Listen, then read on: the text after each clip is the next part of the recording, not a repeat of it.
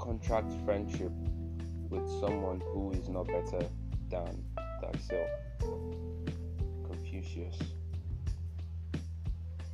Hello and welcome to another episode of The Switch Show. I'm your host, Malicia Chinoyewafo, and today we'll be talking about a very important topic which I think most people have talked about, but I think it's no harm to reiterate. It's no harm to say this again. It's no harm to re-emphasize. It's no harm to talk about it again. So the subject matter, if you paid attention to the quote, you would know that the subject matter for today is friendship. Friendship. What is friendship? A lot of people ask, what is friendship? Friendship can mean a lot to different people from different backgrounds, from different states of mind, from different countries. Generally, friendship can mean different things to different kinds of people. According to the Oxford Advanced Learners Dictionary, the simple definition of friendship is a relationship between friends. The state of being friends. So, what does it mean to be friends? Well, you can say that someone you call your friend all depends on what you perceive friendship is, because the dictionary definition just gives a generalized meaning to what friendship is, just gives a general view, a general perspective of what people think friendship is. But what is friendship? Let's dig a little deeper in definitions. A different definition, according to Wikipedia, is friendship is a relationship of mutual affection between people. And someone will say, what is mutual affection? What does mutual affection mean? Mutual affection is just like having common grounds, like I know this, you know this, oh, we bonded over this, and it's just there. We have maybe some things that we have in common. Probably I play the guitar, you play the guitar, I sing in the choir, you sing in the choir, and all of that, and we bonded over that, and that is mutual affection. Just I care for you, you care for me. That's what Wikipedia puts it as. But coming to look at it, a lot of people would misinterpret what mutual and affection means, what mutual affection is, what mutual is, and what affection is. They hear the word affection, they say, oh, so friendship means affection between people. They live at the mutual. They live at the mutual totally. Yes, it means affection between people. Okay, that's nice. I can as well have affections for my friends, and they use this as an excuse to do also all sorts of things, which is not right. Well, according to research from wellandgood.com, you can go and check it out if you want to.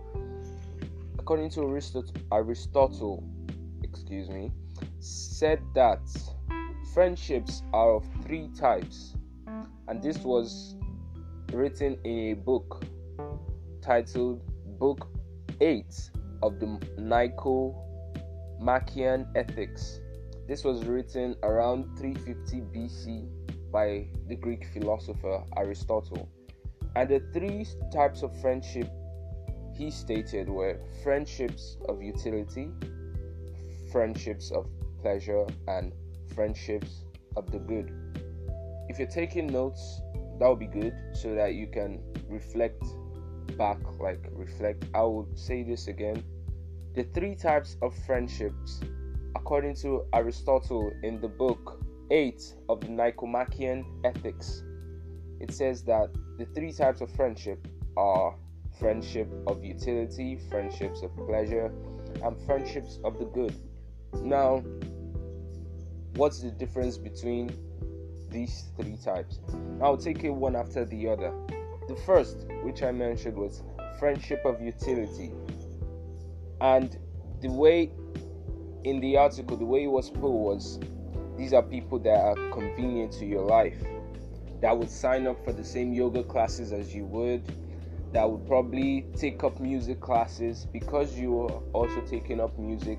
Probably they like music and not so much as you do, but they just want to bring this added convenience to you.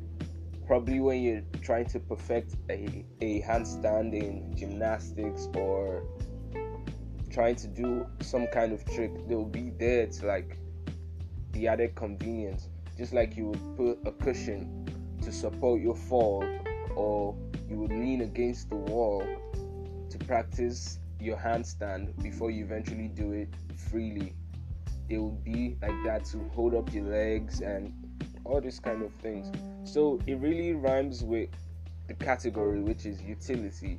Something that is of utility, something that helps you, that aids you, that helps you to get rid of every inconveniences.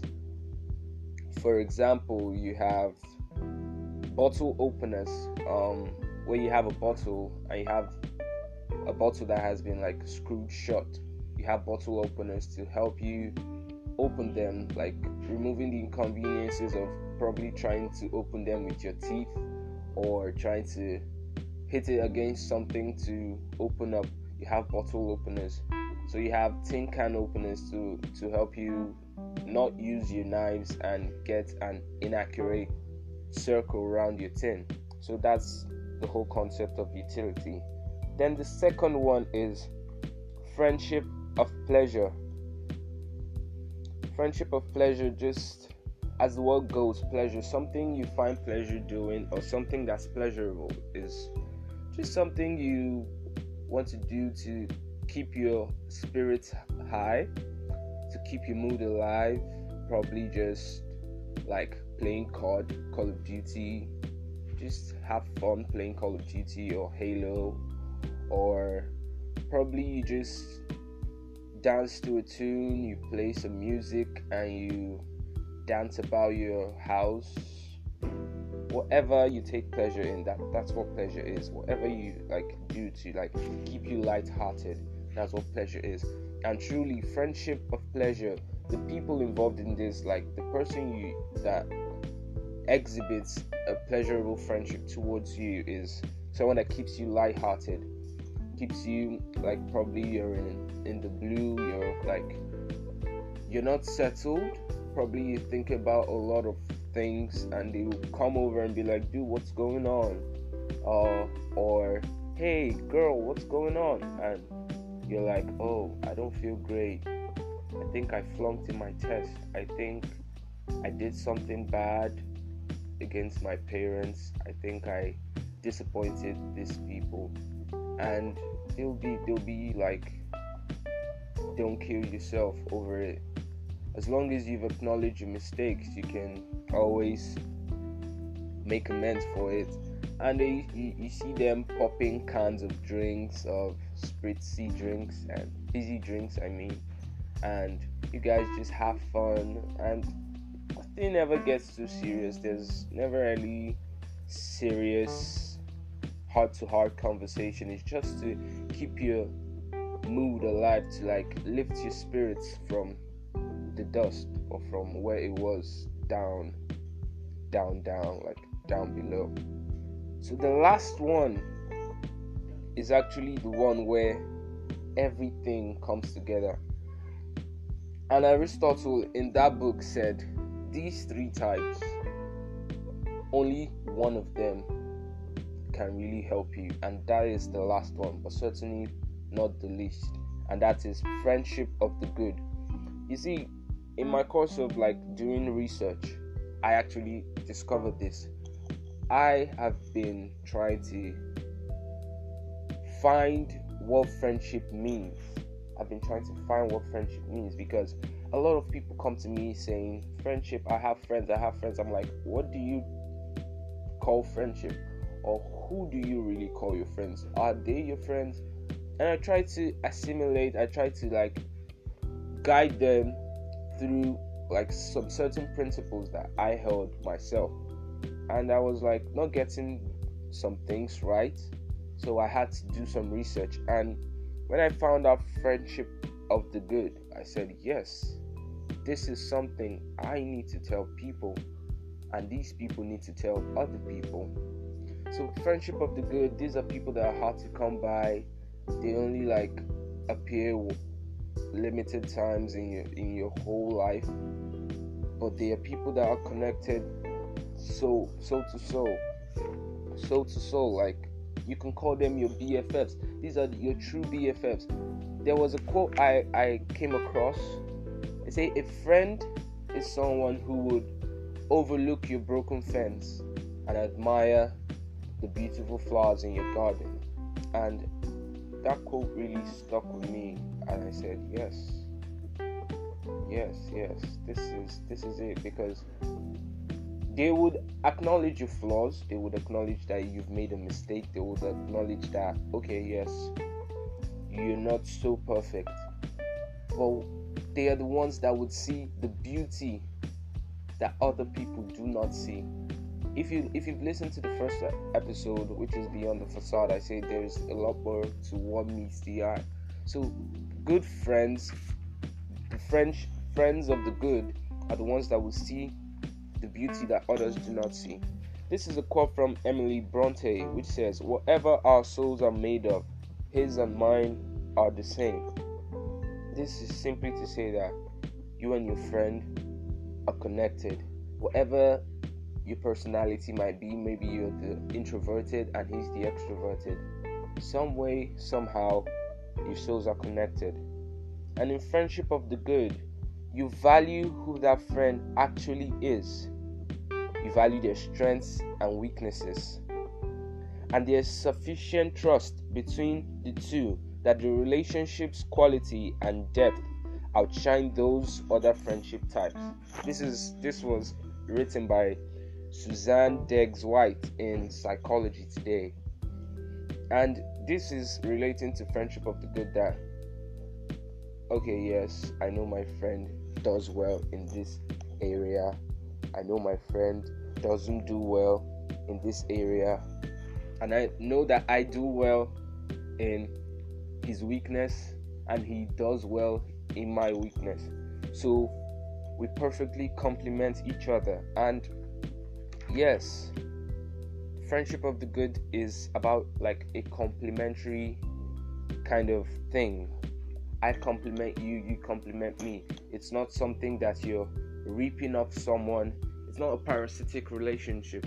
If you know what parasitic relationships are, like only one party is benefiting from the other doesn't get any benefit from that one. It's like, so friendship of the good is something you call like in biology you call it like mutualism, or like the relationship between a shark and a Remora fish. The Remora fish actually just gets, I think, protection from the shark. It benefits, the shark doesn't really benefit anything, sorry. So it's like an algae and a fungus, where one offers protection and the other one offers food. So there's this like mutualistic relationship is intertwined. Another state of friendship levels are, there are 5 types I wrote down in my book, in the book.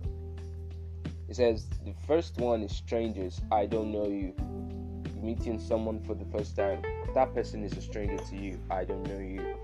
And the second one is acquaintance. I think people usually, more often than ever, mistake acquaintances for friends. You know of the person, but you don't know the person.